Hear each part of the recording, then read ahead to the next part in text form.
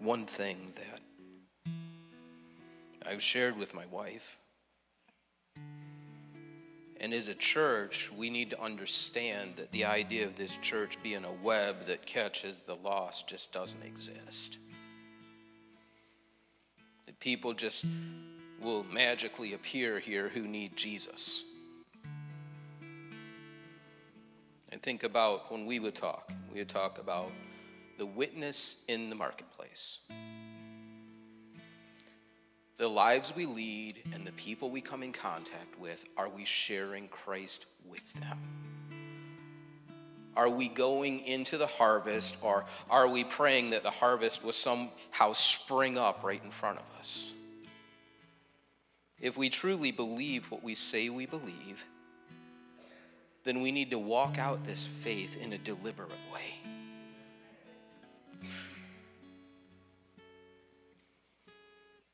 I was listening to that song this morning in the hallway out here. And I think about families reunited. I was thinking, Dina, isn't it crazy how God reunites families? In his timing, in a way that blows minds. I was thinking about the way that when people are open and obedient to the Holy Spirit, what the Holy Spirit does.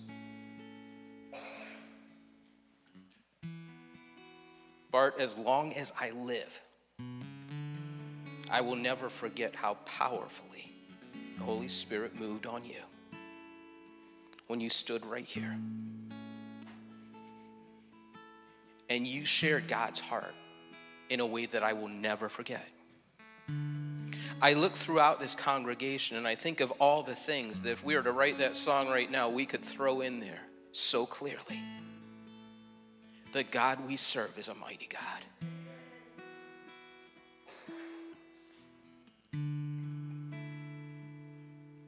But it's time to see the kingdom grow.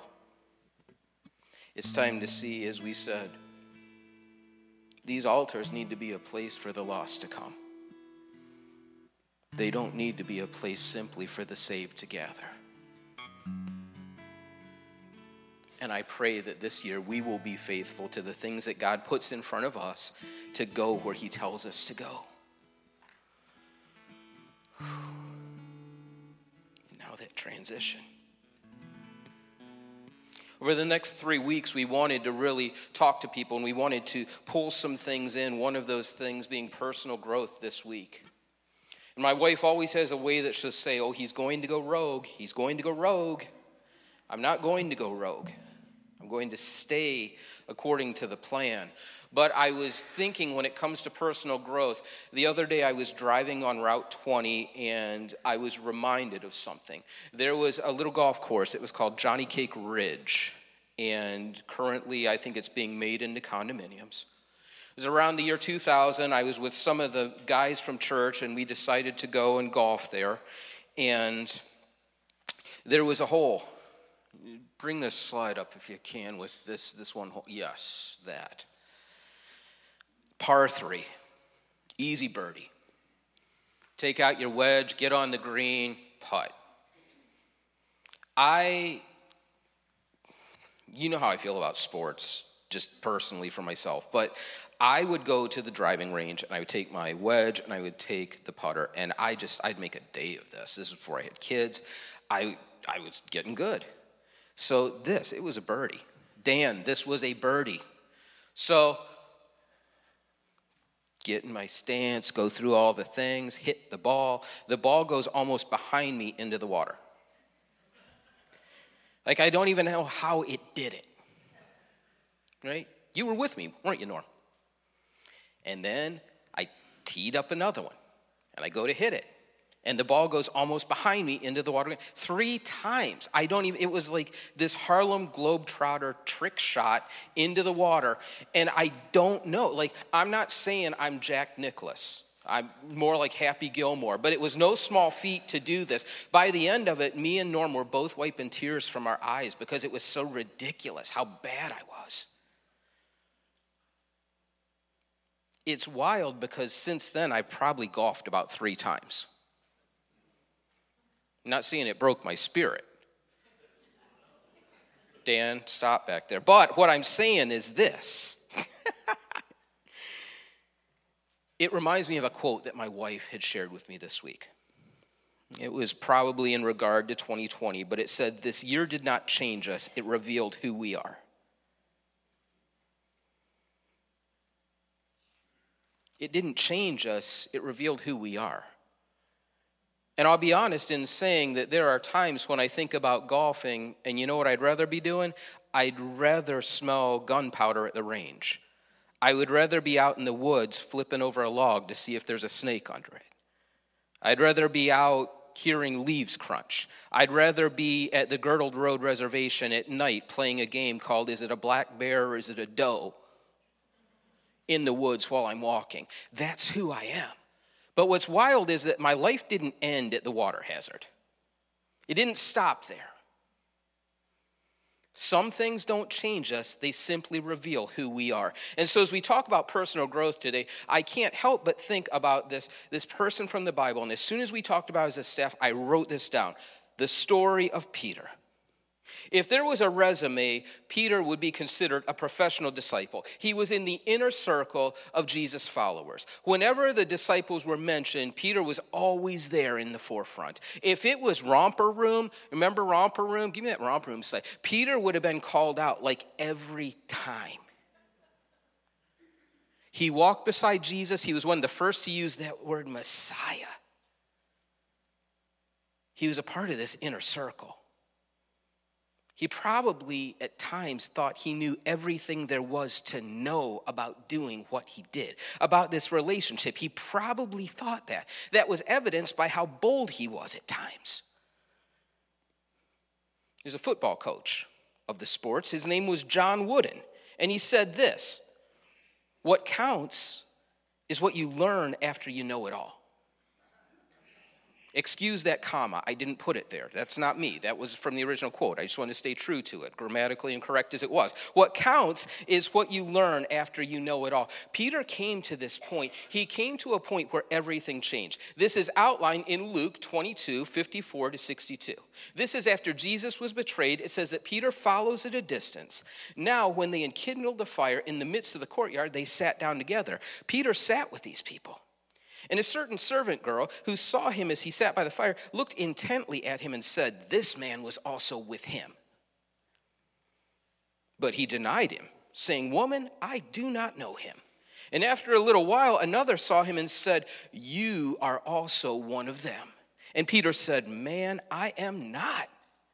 Then, after an hour had passed, another confidently affirmed, saying, "Surely this fellow was with him, because he is a Galilean." But Peter said, "Man, I do not know what you are saying." Immediately, while he was still speaking, the rooster crowed, and the Lord turned and looked at Peter. Then Peter remembered the word of the Lord, how he said, "Before the rooster crows, you will deny me 3 times. So Peter went out and he wept bitterly. Imagine, if you will, being in that inner circle and being in that moment of free fall. Here's what's wild. As I was typing notes and I was trying to type in free fall, do you know what it kept correcting to? Free will. How wild is that? How many times has my free will led to my free fall? If you have ever been on a plane when they're doing the beginning safety things, they always say, and if we hit turbulence, if there's any pressure change, a mask may drop in front of you. And don't panic because I said the word mask, but I need to say this because it's part of this. This mask drops in front of you, and there's a rule on a plane. If you're a parent, what is the rule on the plane? Do you know it? Put yours on first or you can't help anyone else. When it comes to your walk, it's got to be the same thing. You have to make sure that your heart is okay with Jesus Christ before you go helping anyone else with their heart with Jesus Christ. In order for Peter to go to the next level of where he would go, I believe he needed to see grace differently. In order for him to be the man of God that God had called him to be, it sounds weird, but I feel like he needed what happened in that moment. He goes away and weeps bitterly, it said. He needed to experience a level of grace that he had never before experienced. I say that because when it comes to personal growth with us as a church family, there are some of us who have seen the miraculous. There are times that you felt like Jesus Christ has been right beside you. You feel like you're the greatest fan of the Savior, and then somewhere along the way in life, you have fallen short. You maybe have gone into a free fall. And what I'm going to say is this: before you can move forward in Jesus Christ, you have to understand that the fall did not define you.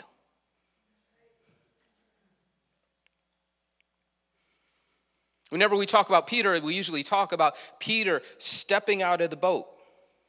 Fan favorite. This isn't a step out of the boat and sink below the waves moment. This, can you imagine someone who had said, I will die? He had thrown his hat in saying, what they do to you, oh, I'm in. The worst part is that he was within seeing Jesus, like he saw Jesus' face. Imagine denying him and Jesus looking right at you, how that would feel. The challenge is this: stop confusing being a fan for being a follower.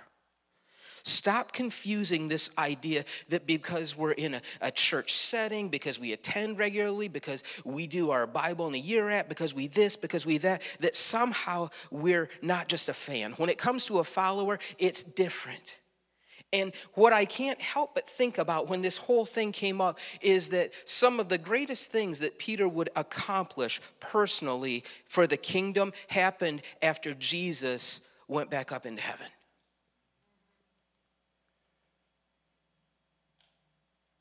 There's nothing more that I want than Jesus to be right beside me and feel safe. Just for me to be able to let Jesus handle everything. Like when Pastor Nip was here and things would go down, it felt good because there was an adult here.